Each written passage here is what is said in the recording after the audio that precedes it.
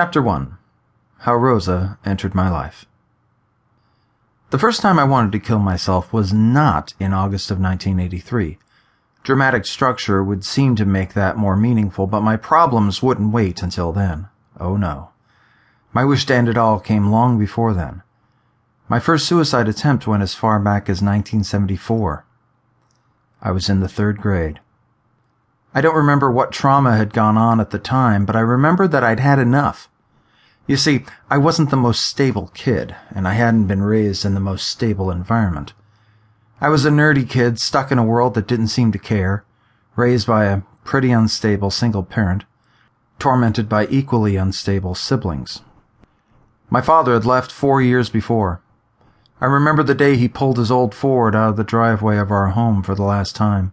My mother had woken us all up in the middle of the night like a 5-alarm fire, and we didn't dress before heading outside.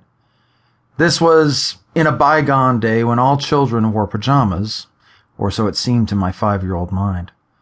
My mother screamed like a woman having her guts ripped out without the benefit of anesthetic as my dad tried to drive off in his car.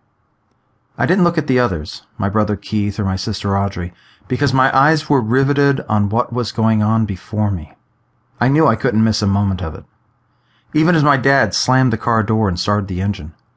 Even as my mom continued to scream. When my dad began to back the car out of the driveway, my mom tried for a moment to hold onto the car door. She must have realized what a vain gesture that was, because she only did it for a moment before she let go. My father backed his car out onto the street and drove away. I don't know how we ever got back inside again, but we did. And my mom took good care of us, though I can't imagine how. We had nothing to begin with, except the house. My dad let her keep the house.